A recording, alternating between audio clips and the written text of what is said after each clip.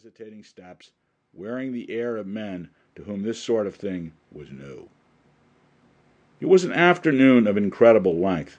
The snow, blowing in twisting clouds, sought out the men in their meager hiding places and skillfully beat in amongst them, drenching their persons in showers of fine, stinging flakes.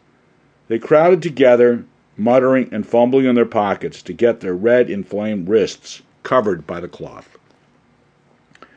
Newcomers usually halted at one of the groups and addressed a question, perhaps as much as a matter of form. "Is it open yet?"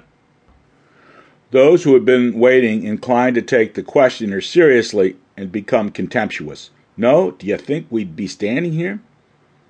The gathering swelled in numbers, steadily and persistently. One could always see them coming, trudging slowly through the storm. Finally, the little snow plains in the street began to assume a leaden hue from the shadows of evening. The buildings upreared gloomily, save where various windows became brilliant figures of light that made shimmers and splashes of yellow on the snow. A street lamp on the curb struggled to illuminate, but it was reduced to an impotent blindness by the swift gusts of sleet crusting its plains. In this half-darkness, the men began to come from their shelter places and mass in front of the doors of charity. They were of all types, but the nationalities were mostly American, German, and Irish. Many were strong, healthy, clear-skinned fellows with that stamp of countenance which is not frequently seen upon seekers after charity. There were men of undoubted patience, industry, and temperance who in time of ill fortune do not habitually turn to rail at the state of society, snarling at the arrogance of the rich and bemoaning the cowardice of the poor, but who at these times are apt to wear a sudden and singular meekness, as if they saw the world's progress marching from them, and they were trying to perceive where they had failed, what they had lacked, to be thus vanquished in the race. Then there were others of the shifting Bowery lodging-house element who were used to paying 10 cents for a place to sleep, but who now came here because it was cheaper.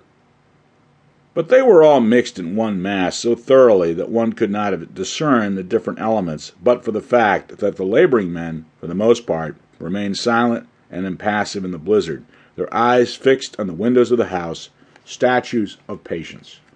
The sidewalk soon became completely blocked by the bodies of the men. They pressed close to one another like sheep in a winter's gale, keeping one another warm by the heat of their bodies. The snow came down from this compressed group of men until, directly from above, it might have appeared like a heap of snow-covered merchandise, if it were not for the fact that the crowd swayed gently with a unanimous, rhythmical motion. It was wonderful to see how the snow lay upon the heads and shoulders of these men, in little ridges an inch thick perhaps in places, the flakes steadily adding drop and drop, precisely as they fall upon the unresisting grass of the fields.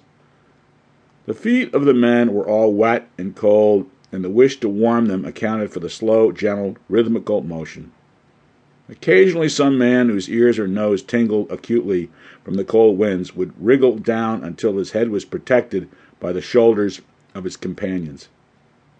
There was a continuous murmuring discussion as to the probability of the doors being speedily opened. They persistently lifted their eyes toward the windows. One could hear little combats of opinion. "There's a light in the window." "Nah, it's a reflection from across the way." "Well, didn't I see him light it?" "You did?" "I did." "Well, then, that settles it." As the time approached when they expected to be allowed to enter, the men crowded to the doors in an unspeakable crush, jamming and wedging in a way that it seemed would crack bones. They surged heavily against the building in a powerful wave of pushing shoulders. Once a rumor flitted among all the tossed heads. "They can't open the doors. The fellows are smack up against them."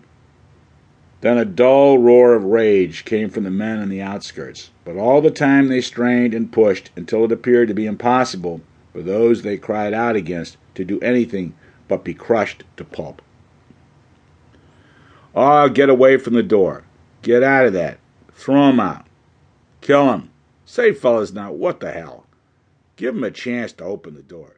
Yeah, damn pace. Give 'em a chance.